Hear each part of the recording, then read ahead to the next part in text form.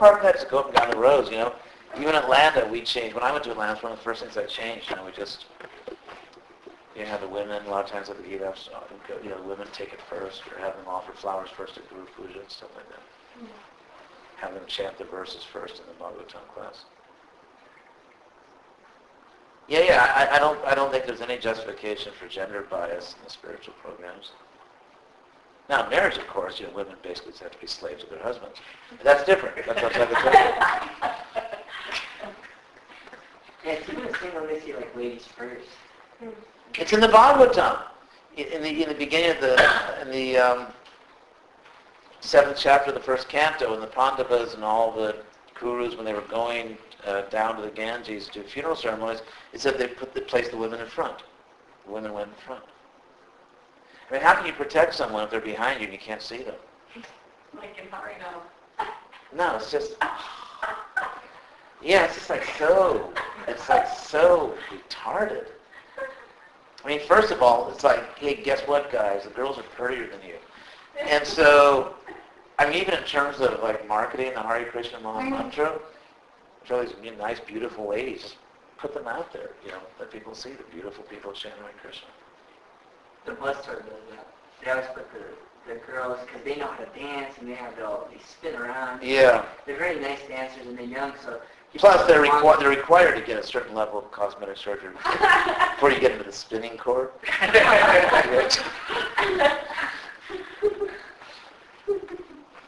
Yes, Jaya Sitita. So, since we're talking about innovations in the Hare Krishna movement,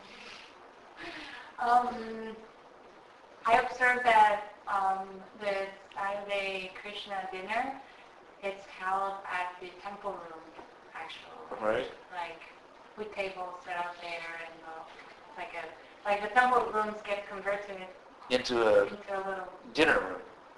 Yeah. dining hall. That's been done in many places. Actually, even in Laguna Beach, they used to always do that because they just didn't have space. It's the only space we have. Hong Kong. What? In Hong Kong, they have a temple and restaurant in exactly the same place. Yeah. They're just not, I know Kalkan would like to have a separate dining area, but he just doesn't. That's the only place we have. And what could make the deities happier than to see conditioned souls coming to the temple and taking prasadam? And sitting in chairs. Oh, I know. That's furniture is so carny. We should make devotional furniture, like design. All kinds of weird Indian furniture. Oh my God, you're recording! Oh my God, I am so busted here. When Prabhupada was on 22nd Avenue, they would, they had a room, and that's where they would hold their services, and that's where they'd eat prasadam. That was just the room. Many temples do that still. But just the fact that there were like tables and there was, they charge, it's like a formal. Well, that's nice. I mean, the idea that Vedic culture is floor culture and like somehow Western degraded fruitive culture is furniture culture is it's obviously a very eccentric, ahistorical notion. Because actually, if you look at the Bhagavatam, it's full of furniture.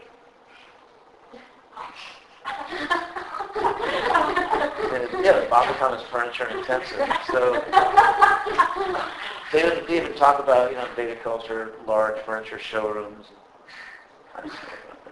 But actually, they always mention, seats, benches, couches. It just says furniture. The idea that somehow it's not spiritual to use furniture is like...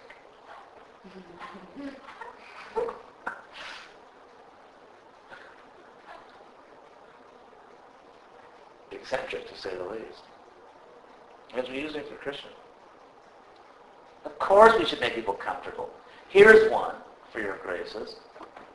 When Prabhupada first bought the LA property in 1970, it was an old church, and the sanctuary had all these pews. And so the devotees were very eager to rip all the pews out and make it into a temple room. And Prabhupada said no. He said no, he insisted they make the temple room in a secondary room, kind of like the what do they call it, the social hall of the church. They made the temple room.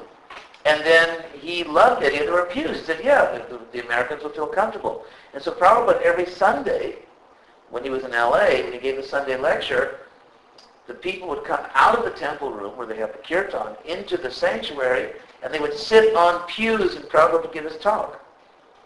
And Prabhupada insisted they do it that way. Because he wanted them to be comfortable.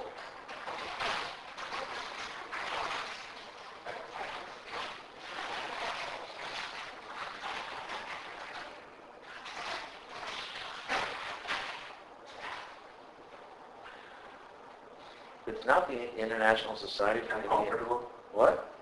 I'm comfortable. Yeah. I mean, Prabhupada always said just add Krishna. Just add Krishna.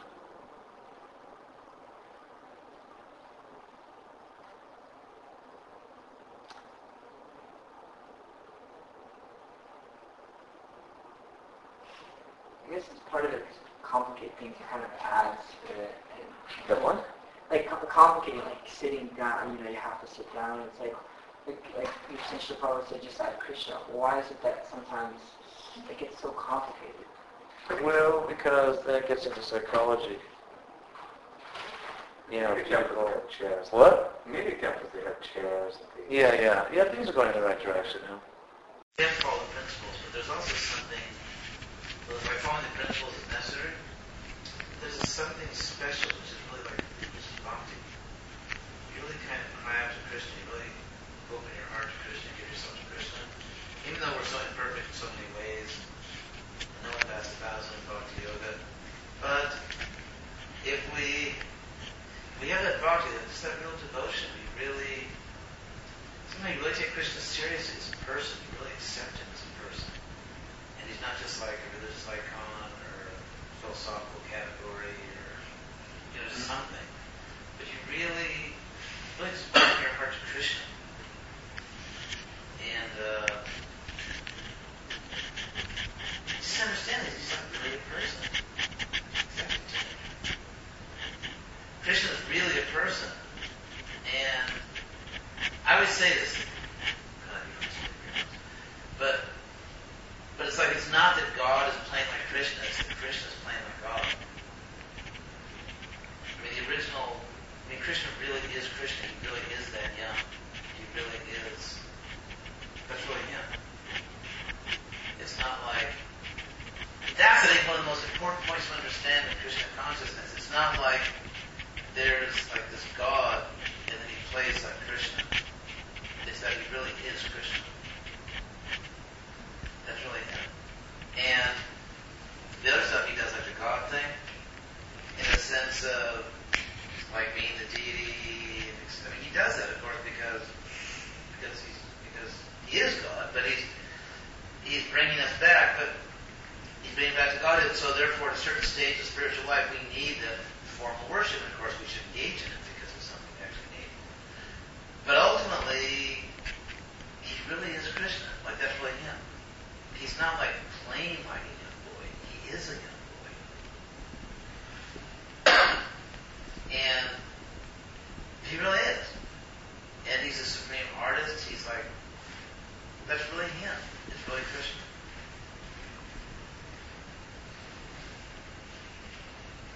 Yeah, so like, I mean, he has all these like extraordinary qualifications like omniscience, omnipotence, and being in everyone's heart, which are very impressive qualities. But ultimately, he really is Krishna. And he's in your heart. I mean, he could have been in your liver, or in your elbow, or your one of the. You know what I mean? But Krishna chose. I mean, the heart is the seat of emotions, and the seat of our feelings. Everyone says, all around the world, what's that feel in my heart? The heart is really the seat of our deep feelings. Like we can say something like, okay, but you really feel in your heart. Are you really speaking from your heart? And that's the part of the body that Krishna chose to be in the heart. I mean, even that, just the anatomical choice Krishna makes tells you something about your relationship with him. He's in your heart.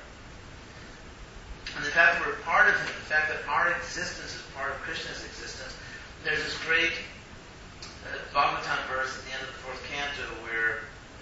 Arjuna takes his next birth as a lady by Darby, and then anyway she goes through so much, but then when she retires with her husband out to the forest, Vanaprastha, and her husband, the great king Malayadwaja, who becomes perfect in Krishna consciousness, his final realization before he gives up his body, he goes back to Godhead, his final realization is that I'm actually part of Krishna. And therefore, there cannot be, or I cannot have a separate interest from Krishna. It's just not possible because I'm part of it. It's like it could never be in the hand's interest to stab the body because the hand is part of the body and only lives through the body's life. So we actually are part of Krishna. I mean, if you really think about that, we're part of Krishna. That's the word he uses. That's Krishna's word. In Bhagavad Gita, chapter 15, I think, text 5. That Mamai Vamsa Jiva Loke Jiva Gupta Sanatana, the eternal living being, which is Krishna's language, the everlasting, eternal living being, Jiva Gupta Sanatana, is part of me. And he says, part of me alone. In other words, we think I'm part of my family, I'm part of the earth, I'm part of this community, I'm part of... But ultimately, Krishna says, you're really part of me. That's what you're really part of. Because we identify with other things, like I'm part of this social group, my friends, or I'm part of this family, or I'm part of this country, this community, or I'm part of the, I don't know, the internet, Bulgarian history lovers or something. You know, it's like people identify with so many different things. But Krishna says, Mama Eva Angsha, which in Sanskrit means Mama Eva Angsha. That you are part of me alone.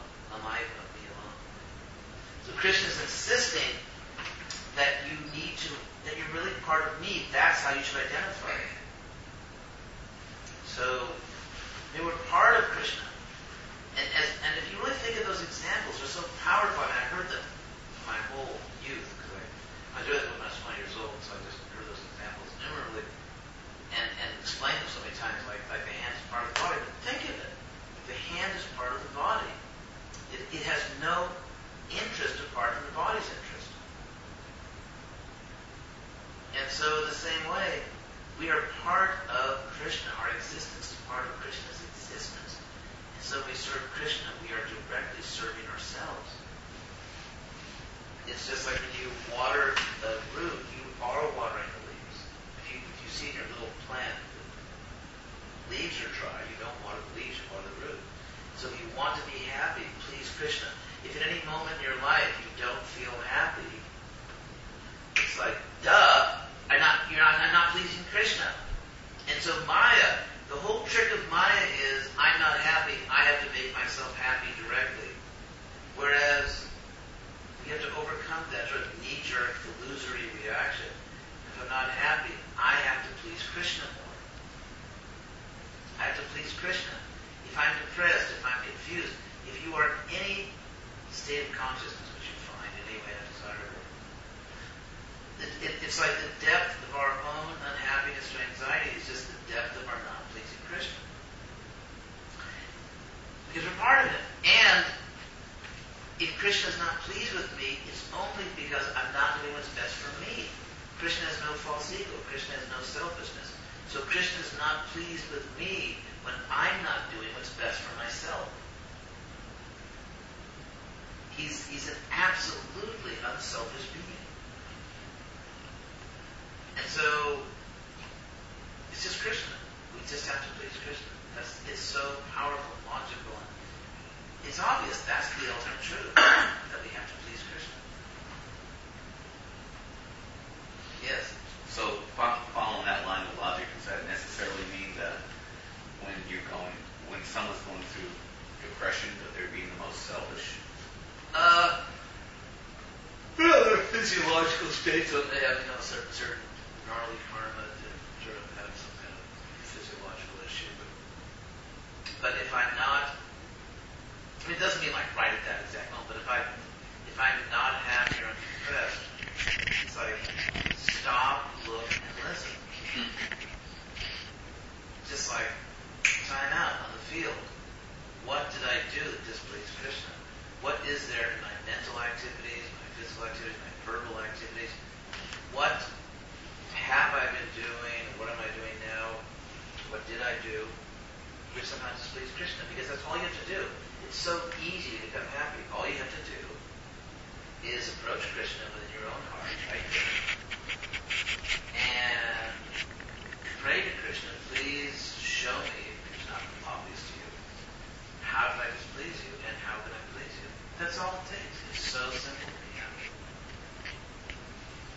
simple. So it's like the way I put it. It's like they put those grooves on the shoulders of roads. If you're going off the road, you know, your car starts vibrating. So that's all anxiety is. It's just those little they're like speed bumps, or they're like those bumps if you're going out of your lane or going off the road. That's all. That's why Krishna invented anxiety. It's just to wake you up like you're going off the road. So if we're ever in anxiety, we just have to stop and get back in your lane, which means just go to Krishna directly. Krishna actually likes it when you talk to him. It's like, think of parents that got some little kid growing up. Hey, the kid just spoke his first word. It's like Krishna and Radha and Krishna are just thinking, isn't that cute? He just made his first prayer or something. So Krishna actually thinks it's cute when you pray, So, after all, Krishna says in the Bhagavad Gita, of his own accord, he said this, Pitamasya Jagato, I am the father of this world, Mata, and the mother. That's amazing, isn't it? Krishna says, I'm the mother. So Krishna has paternal and maternal feelings for us. As he manifests as Radha Krishna. So Krishna loves us. He really, all he's trying to do is just save us. He's just trying to save us. And whatever suffering or anxiety we feel is the minimal suffering possible to achieve an absolutely essential benefit. I never had parents really mention, they always say this hurts us more than it hurts you. And Krishna is the supreme parent. Krishna loves us infinitely as a father and mother. And so if any anxiety or suffering we have, it's Krishna out of love, reluctantly applying the minimum amount of pain just to wake us up. It's like, hello, wake up. What are you doing?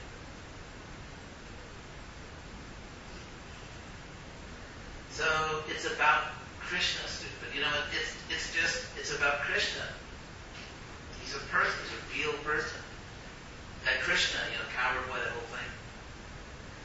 That's really him. He's just he's infinitely cool. I still think Krishna would look great with Ray-Bans and a mountain bike. Krishna, if you think about it, when Krishna comes to this world, he is super cool. He dresses to the nines. What do they say? Krishna, he's so theatrical. When he went to kill Jarasandha, actually he had it done to Bhima. Bhima, Arjuna, and Krishna, they dressed as Brahmins. They dressed kind of like as wild college students. Especially there in the Mahabharata. Because when you finish your Vedic education, there's a vrata, like a certain vow you take, and then you take a certain ritual bath, and then that's like your graduation. And so there was a tendency, even back in ancient India, that new graduates, they sometimes got a little wild.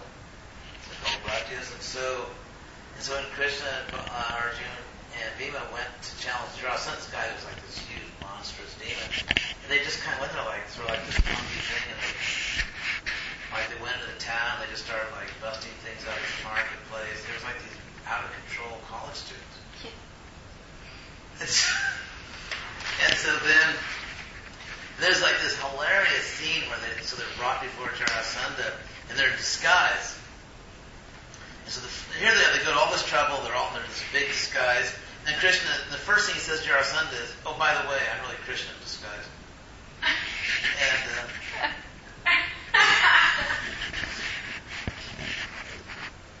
so funny. Krishna's hilarious. He's so funny. He's so cool. He's not like some well-meaning but kind of clueless deity. Krishna's really... He's just so amazing, Krishna. It's like I come to California, some people surf there. And when Krishna wants to surf, surfing comes from Krishna. He comes as Lord Fish. And he just the supreme surfing is when you have to have a fish body. It's not like on a board. It's just you just totally do it as a fish. So Krishna comes and he surfs the waves of annihilation. He makes these waves 1,000,000 miles high. And there's Lord Fish, just like riding the crest. He's just like hanging. Well, my hands he had, but I don't have any hands. He's like hanging. You just hear like this ancient Vedic, surf music. And, Lord Fish is surfing the waves of annihilation. And Krishna is definitely the origin of baseball, no question about it, because it's like there's all these pastimes where like they'll uproot a huge tree and someone will throw a stone and it's like, it's gone. And they do that. It's just like that sport where you take a bat and someone throws like something and you knock it out of the park. And Krishna does that. They use trees and boulders, but it's the same idea.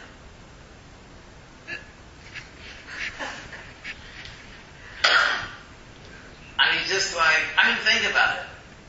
If you were just like some sort of like, I don't know, sort of like dour, sort of, needs an anger management course, like Yahweh or something. If you were just like some god, why would you come as a boar? Imagine Krishna comes as a boar, as like this, like mixed martial arts boar, and he's got a club and everything. He gets right into the octagon with, Hiranyaksha. It's amazing. It's amazing. He's Hiranyaksha. I explained it in the class, right? Gold eye. It's funny, do you guys, like, some of you are too young. It's like you're totally out of it. You're so young. But it's like, there was this famous James Bond movie, Goldfinger. Do you remember it? Yeah. It's a famous movie, Goldfinger. It's like, Goldfinger. That's something like that. Sultry voice. And so, it's like Hiranyakashipu is gold cushion. It's like, the original James Bond thriller, Hiranyakashipu, gold cushion. And then, gold cushion. And then there's Gold Eye, Hiranyaksha. It's the name, Gold Eye. Imagine this cosmic battle, like they're up in outer space. And imagine going out one day, like walking out of your little room, looking up at the sky, and like right there in outer space, there's this huge boar with a club. And this Hiranyaksha, and they're having this super, like, supreme pay-per-view battle. Right up in the sky in outer space. It is so cool. Right out in outer space.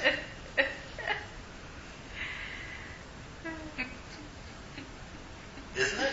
Imagine just like looking up in outer space, right there, and they seeing these giant creatures like having this super battle, and throwing these clubs, like glaringly effulgent clubs, and these super like effulgent, glowing weapons streaking across the sky like comets. Imagine the sounds it makes. Like, imagine it. It's like seeing this supreme battle right up in outer space. It just doesn't get cooler than Krishna. Why would you want some other deity? What would you want? Like, people say, well, I don't believe God actually has, form you can see. It's like, what are you talking about? Why are you metaphysically blinding yourself? They just want some divine cloud that hovers about, some God that you can't. It's like, hello, we'd be having fun right now if you had a real deity.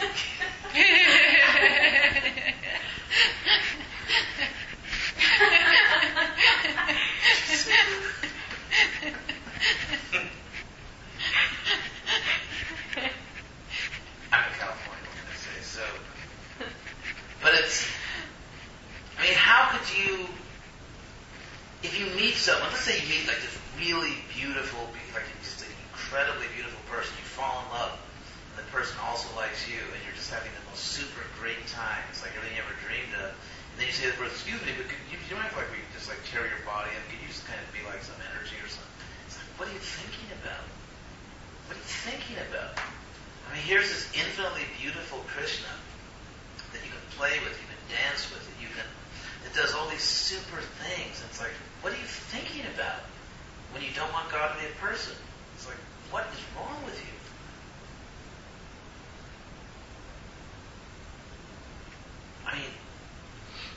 Some people just don't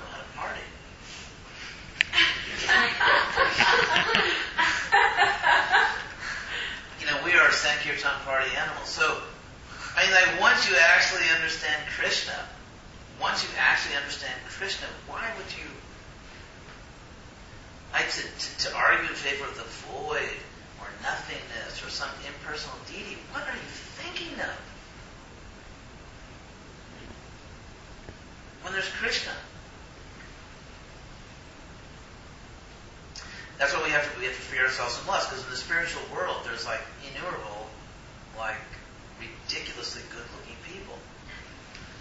And so what do you do when you go to the spiritual world? Like if you're in a male spiritual body, there's all these like, I mean almost literally like inconceivably cute, purty girls. They're just like, it's just, and the guys, and so what do you do up there?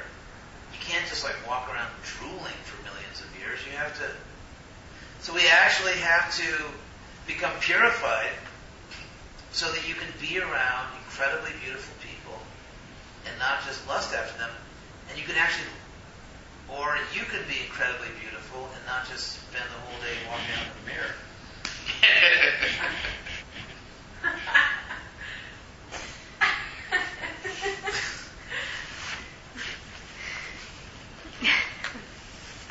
And I mean, in the spiritual world, there's like, all these young boys and girls, and they actually fall in love even with each other. They love Krishna, but they also love each other. They're actually couples. I always say this, but Krishna chooses to be probably said about 16 in the spiritual world. I always say it's a perfect age, like sweet 16, because at the age of 16, you're old enough to really fall in love. I mean, a 16-year-old can really fall in love. It's not just like you're a kid, playing. You can actually fall in love. And yet, you're not so old, you gotta just like be dorky, go to work, or do stupid things like that. And so, you can actually, you're still young. You're not spoiled, you're still young. And yet you can really fall in love. And that's the age Krishna showed. That's the age Krishna is eternally. So in the spiritual world, people fall in love. There's couples, boys and girls. It's just like beautiful nature. But they love Krishna so much. It's real love. It's real love. And when you really fall in love with someone, it's not lust, because real love means it's only love pouring out of your heart. You're not trying to exploit the other person. You can't love someone and try to exploit them. It's just, attachment isn't love. The reason we're against attachment is because it's not true love. It's not romantic enough. I was making this point before. Material attachment is, a no-no in the Hare Krishna movement, although everyone does it, to some extent. But material attachment is a no-no because it's not romantic enough. It's not real love. It's based on vanity and lust and so many things. And so, of course, we have to work through those attachments. It's not like, few people go cold turkey and jump in the park on the stage. But the ideas in the spiritual world, it's like in this world, people like to say, well, I'm in love. What we say about that is that's Maya. We say, no, you're not in love enough. Because if you were really in love, it would be pure. So the problem is, it's like this great line in the Sensibility movie. Such a great movie. It's funny, my cousin, Pal, was a devotee. I have a cousin who's a devotee. I should meet her someday. I love her. But she, so I got her kind of hooked on Krishna and devotion. So, she herself, she actually is like a published author, clothes designer, she professional singer, songwriter, interesting person. But she, super cool. So she's really critical. She's real critical of material culture. She's like very fussy about material culture. And she got hooked on Jane Austen, so she watches the Sensibility movie with Emma Thompson over and over. Not constantly, but she just really is hooked on it. And so she wrote me this letter to say, I'm watching this again. I love it so much. And her her songs were kind of like she's like a female Bob Dylan almost. So she said, I'm really hooked on this song, on this. I really watched this song, so I wrote her back. So that's great because I'm just reading sensibility. And then I think I first sent the letter to the wrong address, so I went to my secretary Nanda Nandana in Boston, and she said, yeah, when I got that, I was watching the same movie. It's so funny. But there's this one line that it's really Krishna conscious. There's this one line in that movie where it's a great line, and won Academy Award actually for best screenplay. But where Marianne realizes that Willoughby was the guy that she fell in love with, and she thought was in love with her, but then he kind of betrayed her. And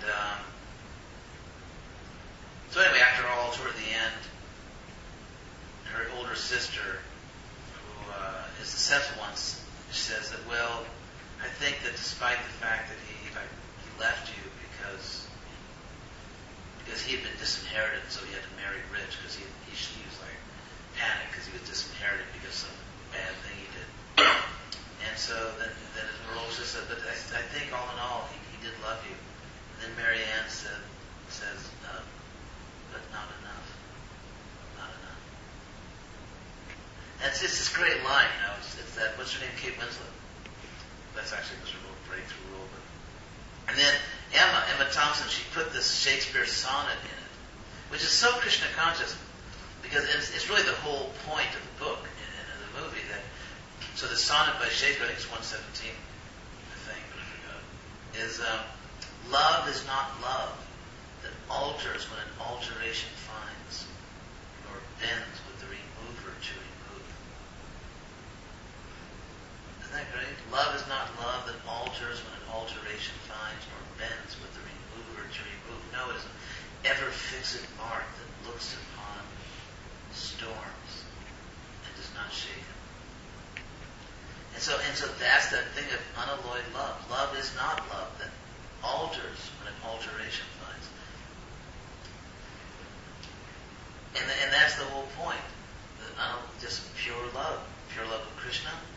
And because we are all part and parcel of Krishna, it's natural to fall in love with other souls because they are also part of Krishna. So falling in love is as natural as falling off a log, although we don't really have logs in public places anymore. But you can imagine how natural it must have been at one point in time.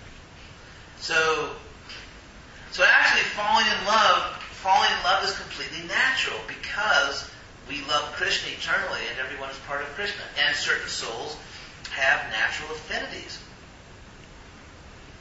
It's just like even in this life, when we're practicing bhakti yoga, and certain devotees just get along very well. They just hit it off. You know, they just have similar tastes, or they see things the same way. There's an affinity. And even in the spiritual world, there are souls that just have special relationships, or even couples, like boyfriend and girlfriend, or married. And but everyone loves Krishna so much that they really love each other. So it's like the spiritual world is just infinitely romantic because there's real love, there's true love. It's a great place. And it's our real home. It's actually our real home. We keep trying to,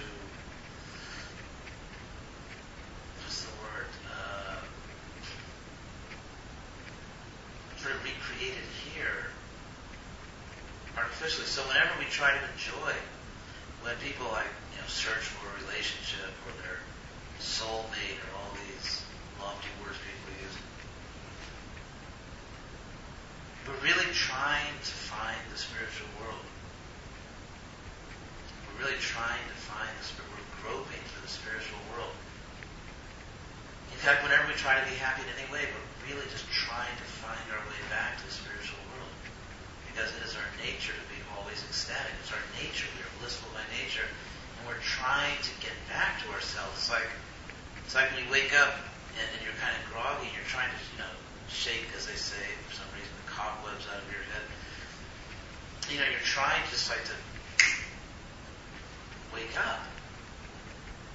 And so we're trying to wake up. whenever we try to love or try to be loved or try to find happiness in any way, we're actually trying to wake up. We're trying to get back to ourselves. But anyway, Prabhupada, it's very dangerous to self-medicate. You know, you really need to talk to someone who knows what they're doing. And so Prabhupada came and told us, you're trying to be happy because you're trying to find your way back to yourself. You're trying to get back to your home. We're like little lost children trying to find their way home. And so Prabhupada came and said, this is the way. Just take my hand and I'll take you back home.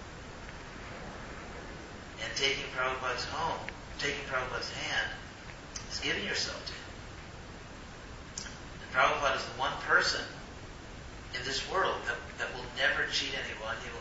Prabhupada saying, take my hand, and that hand which Prabhupada extends to us is his Krishna consciousness movement in the process of bhakti yoga. And if you want to sort of like jog back to the spiritual world instead of just, crawling, then you have to really get in the spirit of Sankirtan. Sankirtan getting into this real mood of helping others. The more we try to help others, the more Krishna helps you. And the less we try to help others, it's like doing to others as you would have them do unto you. If we think Krishna can help us, if we think Krishna should help us, then we should be helping others. We should be acting on those principles with which we want to be treated. When I was just talking to a devotee who was studying psychology, she was talking to one very, very good devotee counselor, Arjuna Siddhi, who was a really nice devotee and a counselor. And she was saying that one thing that they say is treat yourself the way you want people to treat you. In other words, it's not only treat others the way you want to be treated, but treat yourself the way you want others to treat you. In terms of, certain dignity in your life. Anyway, I guess getting late. What time is it now? 7:31. Yeah. But anyway, Krishna, I'm like we're promoting this week. This week's promotion is the spiritual world, and so whatever our minds may tell us, or our senses, those wonderful friends that have dragged us through every painful, filthy place on the map, like whatever our minds or senses may tell us, we have to have strong intelligence where it's just like Odysseus, in that famous story from the Odyssey, where he was trying to get back to Ithaca for the new semester at Cornell.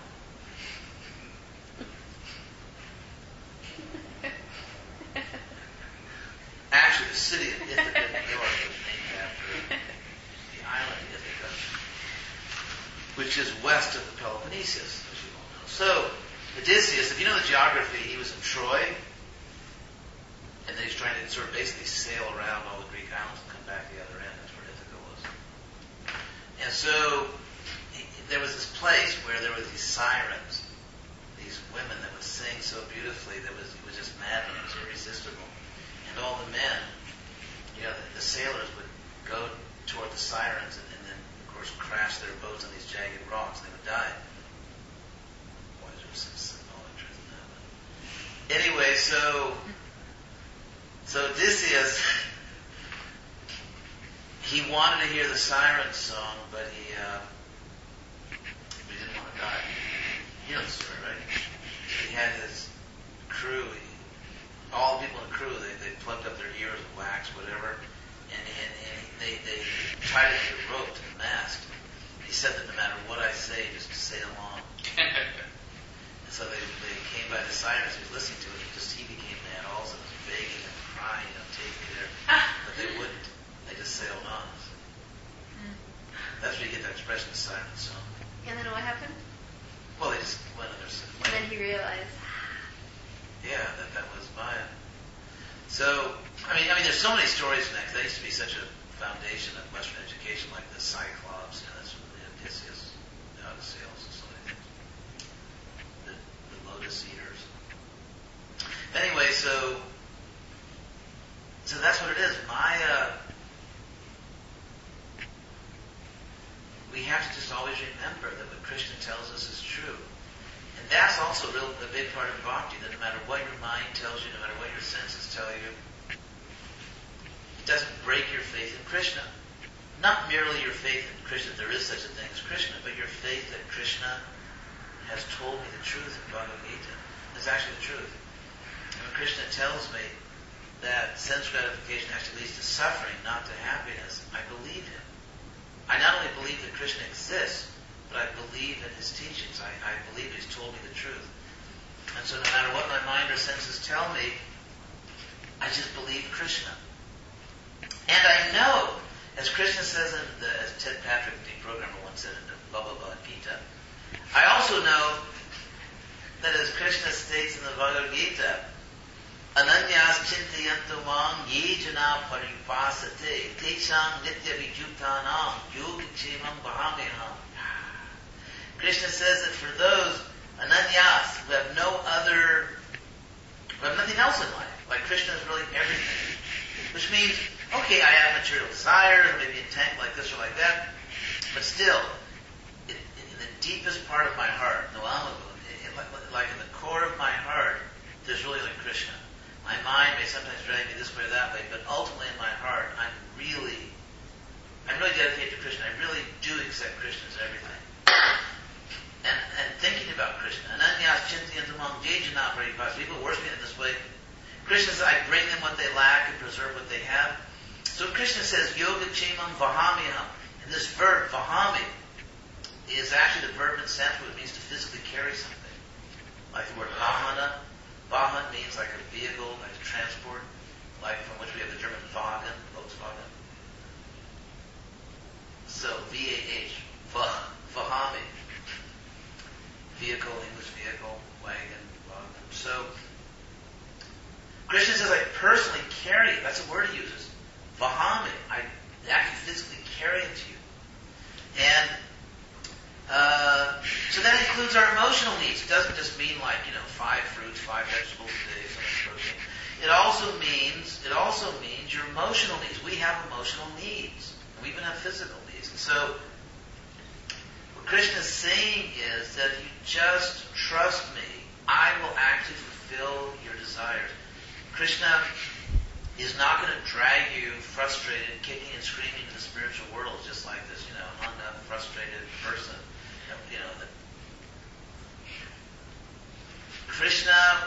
Krishna's in our heart. He knows what our needs are, emotionally, physically, intellectually. He knows us. He's in our heart. And if you surrender to him, he's not going to just, frustrate you to death until you sort of burst in frustration. Krishna is going to satisfy your desires in a way that will be safe. And the funny thing is that if you sort of jump the rail, go off the tracks, and if we try to satisfy ourselves in some inappropriate way, even materially, you won't get nearly as much happiness as you would have if you would have just, not chickened out and just stayed with Krishna. In other words, whatever your material desires are, emotional needs, physical needs, if you stay with Krishna, those desires will be satisfied much better, in a much more interesting, satisfying way, and you won't fall down. It's amazing. It's totally one-stop shopping. Krishna is that big box store up in the sky. It's amazing. I've actually tested this theory, because in my own life, I just kind of tried to hang in there with Krishna. And I found that whatever lingering material desires were there, or whatever, this or that, it's like momentum, because it's like you're driving your car 80 miles an hour and you realize, oh my God, I'm going the wrong way. You can't just slam on the brakes and flip the car over the median and keep going the other way at 80. Unless you're Evel Knievel or something, but. So, it's like we join the Hare Krishna movement, we have all these material desires, but at a certain point you realize, I'm going the wrong way. I should be a devotee. So meanwhile, your material life was you were burning up the asphalt. We were driving, looking for sense gratification. And then I suddenly realized, going the wrong way. So at that point, you join the cult. But at that point, if you slam on the brakes, your car will actually crash. And so there's a certain momentum. There's a certain momentum of our material desires or vanity or whatever. And so Krishna consciousness means you just start gently applying the brakes. And you start developing higher taste. And so whatever, material desires, it's because we have a material body. And this material body has you could say thousands of years of momentum. Because we've been engaged in material activities life after life. And we have all these propensities which we've built up for who knows how many lifetimes. So these are some of them are very old propensities. And there's a lot of psychological momentum in our material desires. And that's why you can't just slam on the brakes but if you just trust Krishna, in other words, Krishna will take you, warts and all, psycho warts, I guess, cell body warts and all. So if you just trust Krishna, and give yourself to Krishna, He'll figure out an incredibly ingenious, creative plan to satisfy your desires and keep you on the straight and narrow, keep you in spiritual life. He'll actually figure it out. Krishna will find a way. I mean, it's amazing. Some of our, let's say, more weird desires, maybe, you may have dreams. I mean, it's so funny, but people have dreams, or sometimes you hear stories about someone else. Sometimes you actually get a sanitized version of what you wanted. I mean, Krishna has a big toolbox. And he's got all kinds of tricks. He's got all kinds of tools. And Krishna has ingenious, amazing ways that you never could have figured out yourself to walk you through this life. So at the end of it, you're not frustrated. You actually are happy. You experience what you needed to experience. And you're spiritually strong. And you're on your feet, still in the octagon. So Krishna is the smartest. He's just so brilliant. He's so intelligent, creative. And he actually loves his devotees. So whatever your material desires are, whatever your propensities are, whatever your frustrations are, whatever your needs are, just stick with Krishna. Just stick with Krishna and He'll figure out a way to get you through it. And as I said, it's so funny because even materially, you'll end up much better off than you would have been. You'll actually end up much better off. Even in terms of satisfying your material desires, Krishna will figure out a better way to do it than you could have figured out yourself. And it won't degrade you. So Krishna is, he's just great. I mean, Krishna is so great. So this week's special promotion is Krishna and the spiritual world. Prices are slashed. But the hard part is to know what Krishna was pleasing to Krishna. It's not. It's only if I can't figure out what Krishna wants. It's because I don't want to know badly enough. Because it's in other words, if you really want to know, Krishna will tell you. And if you're not sure, it's because you don't really want to know enough. And we have to know for the right reason, namely to please Krishna. If we really want to serve Krishna, it's like, Krishna, I need to please you. I want to please you. Please tell me what you want. Tell me. I am willing to go anywhere, do anything.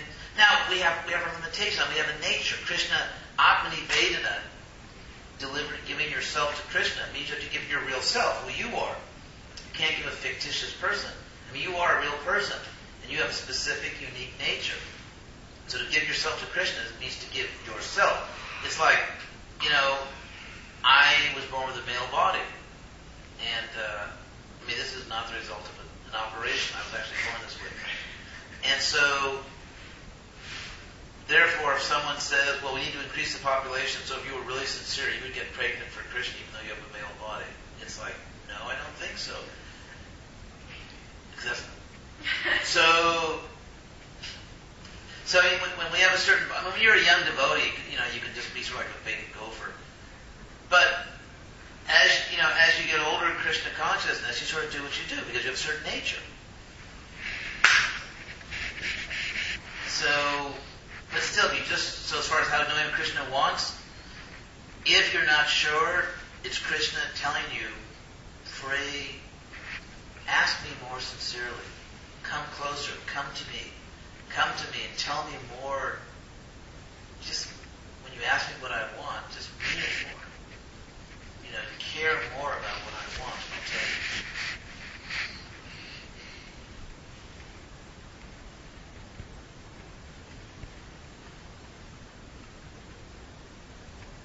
Yes, good old.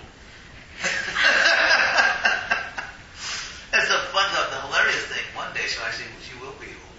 That's funny, because now it's like funny, because she's this nice young girl, and I say, good old Kelly. Yeah, when you get older, remember I used to call you that. Okay. I don't really know how to. I didn't have a concrete question, but maybe. Oh, another intestine.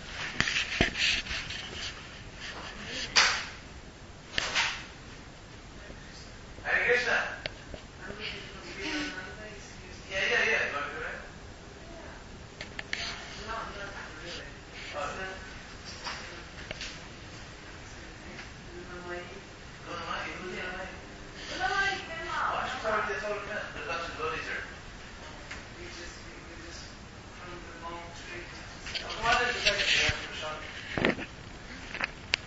So, yeah, go ahead. Your inchoate question. Yeah, so when we pray Krishna, take over my life. Mrs. Draken, what? Yeah, when we pray to Krishna. Take over my life. I have no idea what I'm doing. I'm a fool. Like, sometimes I feel like if I ever tried to actually run my own life, I'd be a failure at it without Krishna's help. I think all of us would be failures. Yeah. So when we say that, and when we say please just take over for me because I don't know what I'm doing. Come on in. We're unarmed. What's your name? Gandha. What? Gandha. Where are you from? And where's Gurumani? Tell her to come in. We're actually nice people. So, yeah, it's you just start somewhere. Like right now, if you're young and a young devotee, just pray to Krishna. Please take, and we always pray like that. And then Krishna will give you, like you have a sense of what's right and wrong. Right. I mean, for example, when you felt that you should go apologize or something to Kalakanta, that was Krishna in your heart. Or when you felt, frankly, even though you might have expressed it a little proudly or whatever, when you thought, I don't want to just domestic out. But sometimes we are like in a crossroad and it's not that clear. Yes. Krishna is saying when our mind is... Well, the crossroads are actually Krishna's arrangement. Krishna creates crossroads to force us to pray harder. Krishna himself creates those ambiguities to pull you closer to him. Because it was so easy to see what Krishna wanted, and we wouldn't bother approaching Krishna.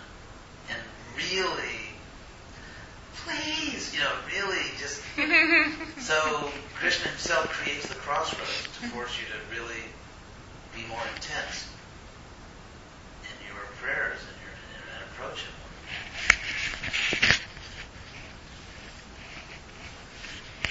So in that sense, it's not like when you surrender to Krishna in this moment, you say, please take me.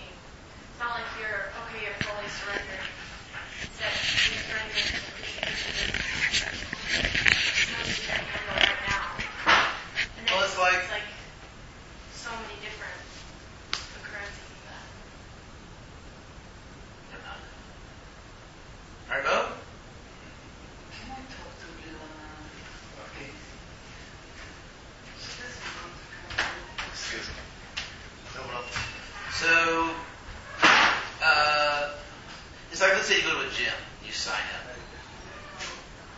personal trainer, right? So at that point, you surrender. But if it's your personal, it doesn't mean surrender to the personal trainer. It doesn't mean, the personal trainer's going to ask you to jump 30 feet in the air or something. And so once you surrender to a personal trainer is the expert, it just says, okay, I want you to do 5 repetitions on this thing with, 10 pounds or whatever. There's a person, once you surrender, doesn't mean you're perfect. It just means you are turning yourself over to Krishna, and he'll come up with a program for you. It doesn't mean you have to be perfect. What was that about? She came from St. Augustine. Yeah. And the person brought her to someone to go to Alatra. And she wanted me to give her a ride. No.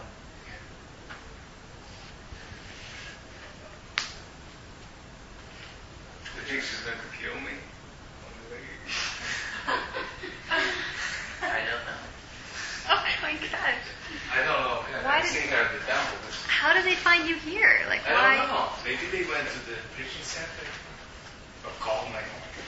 So anyway, you have to understand what surrender means. Surrender means you simply entrust yourself to Krishna, knowing that he will come up with the perfect program for you. Let's say you go to some athletic club or whatever.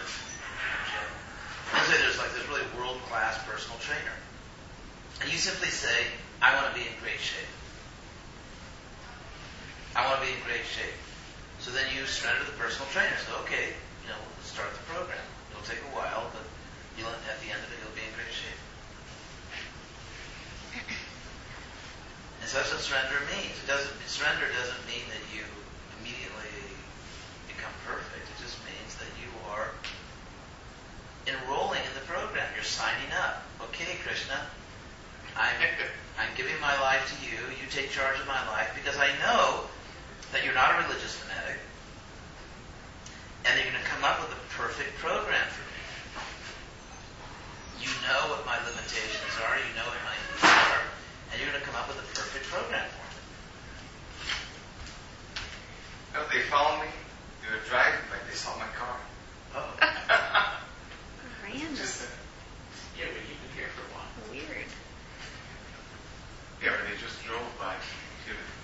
Saw the car. So you understand So you understand what surrender means? It just means you trust Krishna. He knows what he's doing. He's not going to hurt you. He's not going to push you too far. In fact, you've got a really great trainer. He or she is not going to break you. They're not going to injure you. Isn't it? They're just going to take you to the right, stretch you the right amount. They're not going to, drawing quarters. So, The number of reps keeps on increasing. number of reps. Yeah. Krishna is just perfect.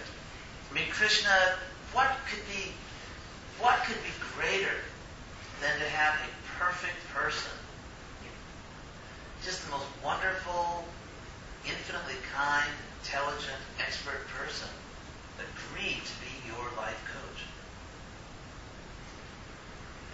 How do you pray? When you reach the crossroads? Money, it's what I want. It's what I want. How do I pray? Share with us. Well, it depends on the occasion. I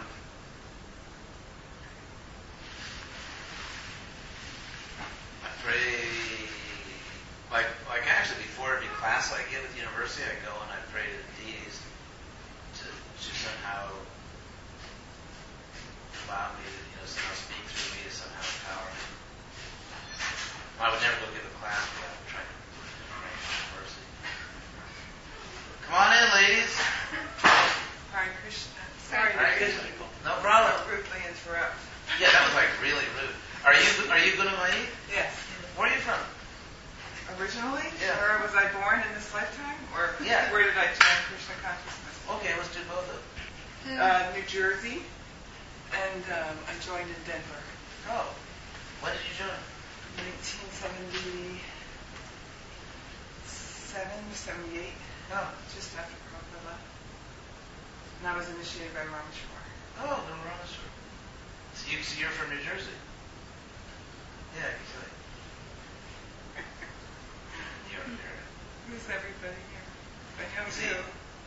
definitely, I'll tell you all our contestants are. That's Leelananda, that's Kelly, Bhakti Kelly, a sweet girl. And that's Govinda, is a sweet boy, and there's another sweet girl. That's his mother, Glani Nashana, from Brazil. Govinda's from Brazil. This is Glani Nashana's husband, Gargamuni, who's a gringo. Philadelphia, also North Philadelphia, right? No, Connecticut. Oh, Connecticut, also the Northeast. This is Jaya Sita, who's a professional, she plays, cello player. She plays for the Gainesville, what is it? Chamber orchestra. Chamber Orchestra. She's actually a world-class cellist. She travels around the world playing cello. And this is Super Ali. This is Ali Krishna from Buffalo, New York. What was that again? Ali Krishna. From Buffalo, New York. I've been meaning to come because I just live up the street now. I just moved here. Where? Up on 6th Avenue. Let me see, 6th? 6th and 7th. You're on... That's right. 6th Avenue's right here. Yeah, okay, I'm on 6th Street. 6th Street. And 6th which and avenue? 7th. And 7th Avenue. Oh, you're right there. Yeah. Oh my God. Yeah. So I've been meaning to come by. But Yeah, of course. You yeah, please do. I will. What time do you come every Saturday? You here? Well, actually, to the occasion, we used to have Saturday program. We stopped a while because I was getting just too exhausted home teaching. But today we had a video class, like live video class with Sydney, Australia. So some of the devotees came by. So, You were saying about how you pray. oh, how I It's pray. really the technicality of the prayer or what? Yeah. Did you so much show up here? We just came from the beach, so we don't usually No problem. travel around like Give her that big key that's on the milk carton. Okay.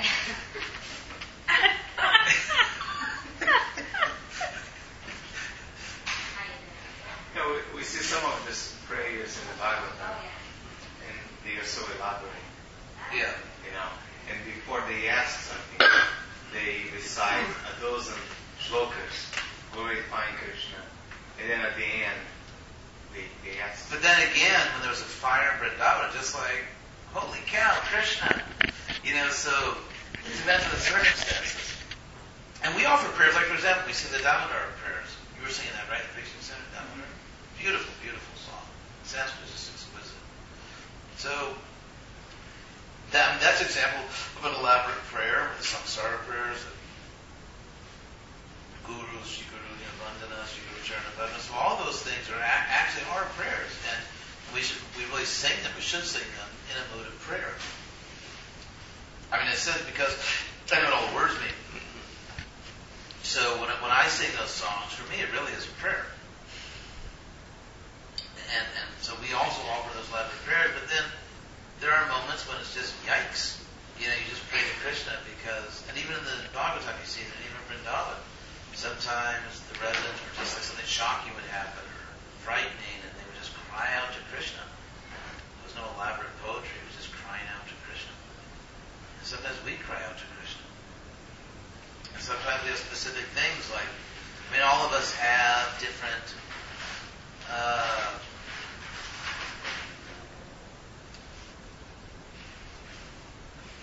weaknesses in the sense that when we take up spiritual life, some of our material desires are kind of like, you know, sort of, it's almost like gone immediately, never come back, like certain activities. But then other material desires may really be kind of stubborn, and you know, it really takes a while to work through certain desires because they're like really deep rooted. And so we may pray to Krishna to help us with certain, you know, particular material desires that are just more deep rooted, you know, than others. Like I really had no problem giving up gambling. Actually, one time, when I was in middle school, we used to say junior high school, but that could have adversely affect someone's self-esteem, so you're not supposed to say junior high school anymore. But when I was in junior high school, the kids got this poker thing. You know, like there was, you know, the bowling phase, the poker phase, and it's got the golf phase. And at one point, the kids, I got a lot of friends. My boyfriend's like, everyone got into this poker thing. And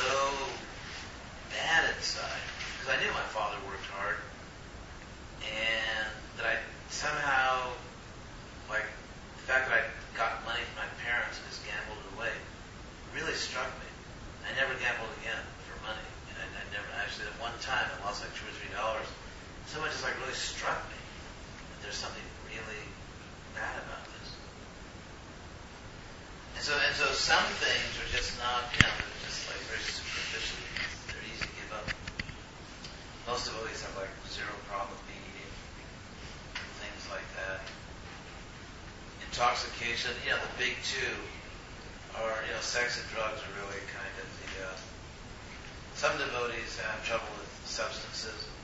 Some devotees, probably the biggest problem is lust. And so, although there was one devotee who was a gambling addict, who had one devotee who was great. Oh, you're recording?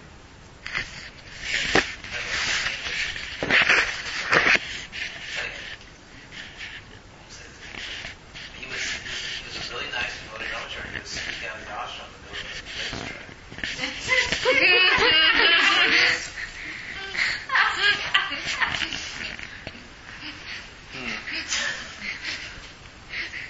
So we also pray to Krishna.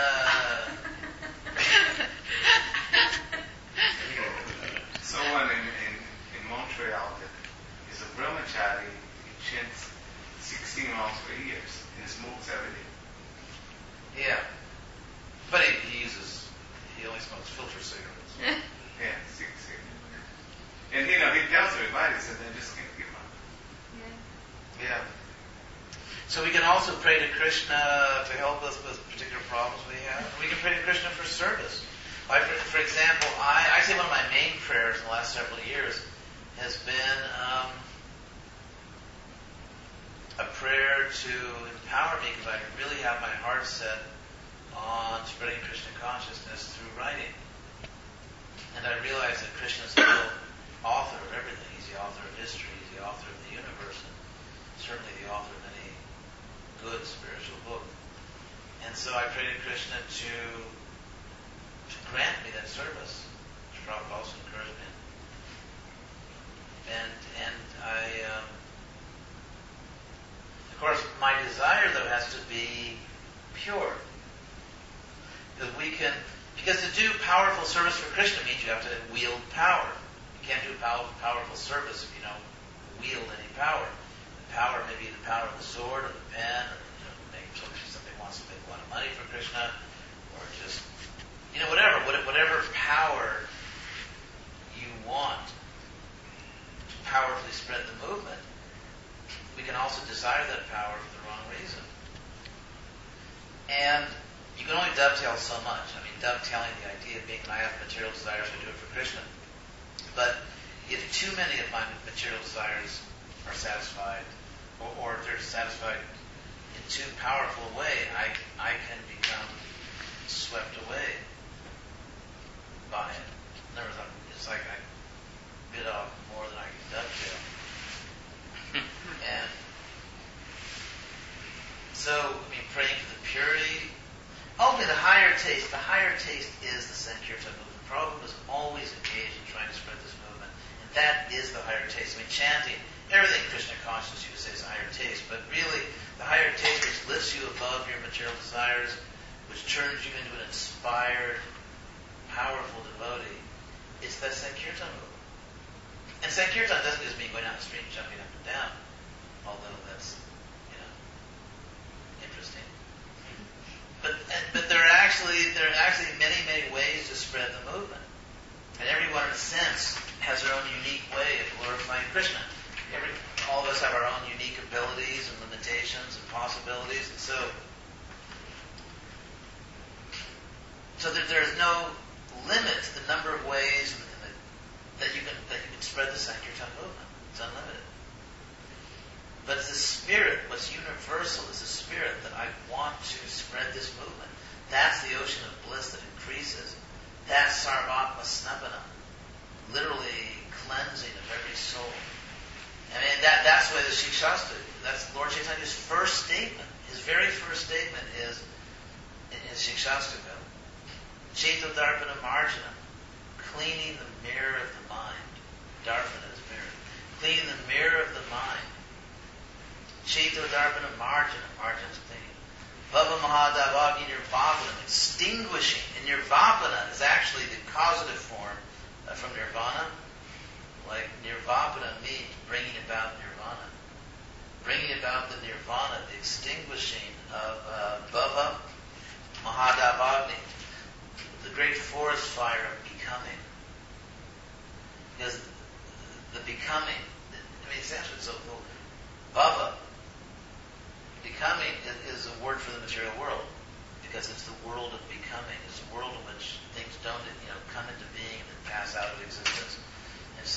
extinguishing. It's so poetic. Bringing the nirvana of the great forest fire becoming. Like repeated births and deaths also. It's very poetic. Baba Mahadeva Agni Nirvana Shreya Kairava Chandrika Vitarana. This is very poetic. Spreading the moonshine, moon rays of the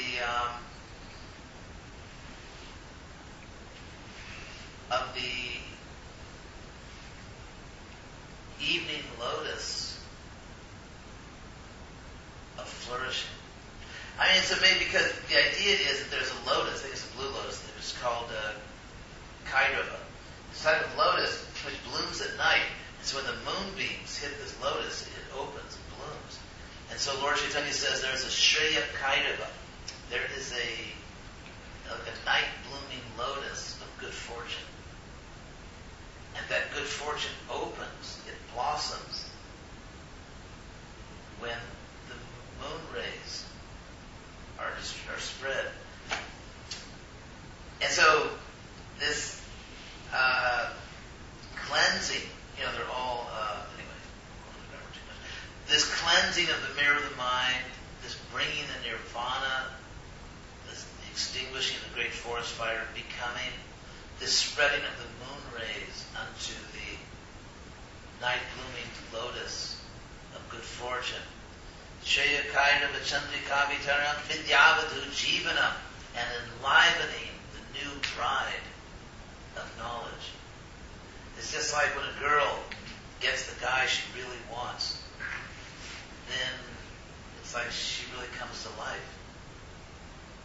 And so in the same way, Lord Chaitanya said, the bringing to life, or the enlivening of the bride of wisdom. And Sarvatma Anandanguri Vardhana, the increasing of the ocean of bliss, Anandanguri Vardhana, Pratipadam, at every step, Pratipadam, at every step, Pratipadam Purnamrita Swadanam, tasting the full nectar at every step. Pratipadam Purnamrita Swadanam, Sarvatma Snapanam, bathing every soul, cleaning every soul. And what is it? Param Vijayate Sri Krishna Sankirtan.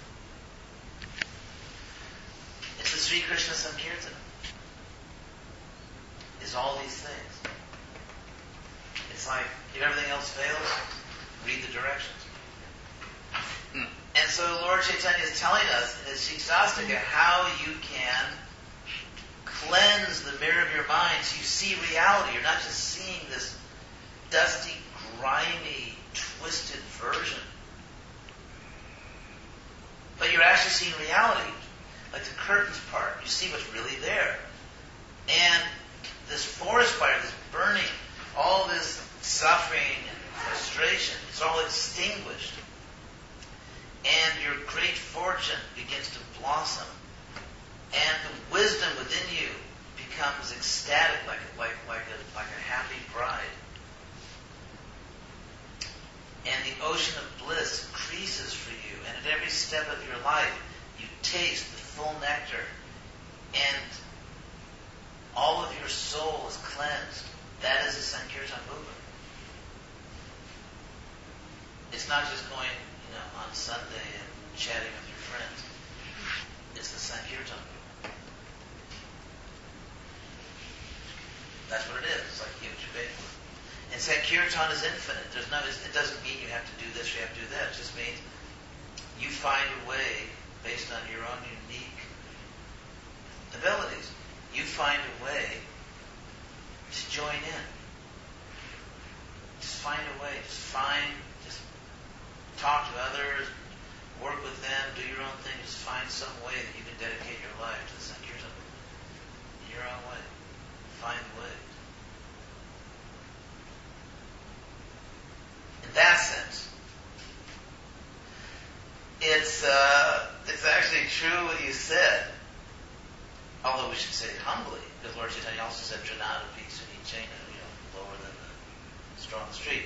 But in a humble, sincere way, respecting others, we should commit ourselves. We should decide that I am going to live my life at the side of Mahaprabhu, Gaurnitai, and Prabhupada. I'm going to live my life at their side, engaged in the Sankirtan movement. I'm going to do it. I'm really going to join them. It's like that beautiful song. Udila Aruna Purava Bhage, Vijamani Gora Amani Jage. That Udila Aruna Purava, like the orange reddish sun has just risen in the eastern quarter. Literally. Udila Aruna Purava Bhage, Dvijamani Goda Amani Jage, and the jewel of the Trisporn, Gauranga, arises. And Bhakata Samuha Loya Shate, taking his devotees with him. Takes his devotees with him. Gila Nagara Vraja, he goes to the towns and villages. So Maha Chaitanya Mahaprabhu, right down this earth, is going to every town and village. And you can go with him. He'll actually take you with him.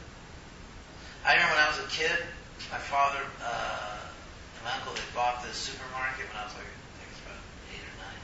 9 or 10 years old. 9 years old. So in the summer when school was out, my father, it was in LA, so I don't know if you know LA, he would drive through Coldwater Canyon into the valley, just on the other side of Coldwater Canyon in the valley. That's where the store was. And so in the summer I would go with him a lot. And he was really happy. He was just delighted to have one of his kids go with him. And got a little quality time with my father. And, it was just a kid. It was just so much fun because he worked really hard. I didn't see him all the time when I was in school. And so it was just nice in the summer. I would go with him, to the store. And so it's just natural. You just want to go with your dad if you have a great dad. And so, the super dad is Gauranga. And you can actually go with him. He'll take you to work with him. And what he does, that's what he does for a living. It's a job. So this song is that Lord Chaitanya will actually take you. You can just he'll take your hand, you can just go along with him on this adventure, going to towns and villages, and just, it's great. Udilarana Purava Bhagi, Dvijamani Gauramani Jage. Jage means he wakes up. Bhagata Samuha Loya Sati Gela Nagara Braja. And then this rest of this, and then it's Lord Chaitanya. It's like it's Sankirtan, like we chant and then we speak to the millions who gather there to surrender to us. It's so Lord Chaitanya is saying, first it's describing Tatai, Tatai, but anyway, the instruments, and it's a beautiful song. What's it? What did Ali do? This whole couch is shaking under their lap.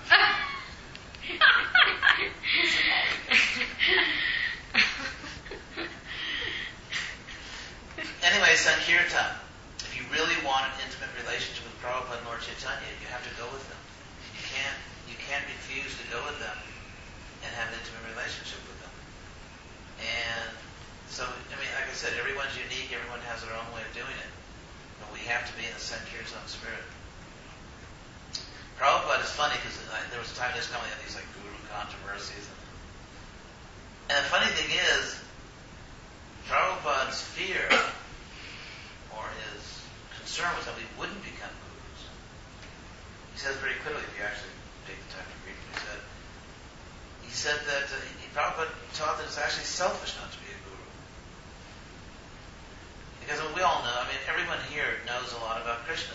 We should share it. It's like we know something that everyone else needs to know, and we have to share it. We have to be generous. It's a question of generosity and gratitude for the help we've received. Anyway, that's it. It's a Sankirtan movement. So I guess we'll stop here. Ali, do you have any?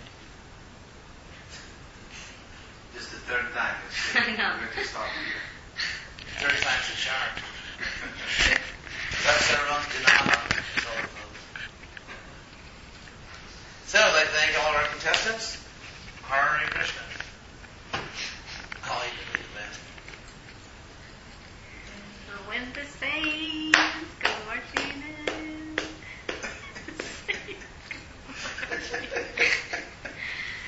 Oh Lord, I want to be in that number. When the saints go marching in.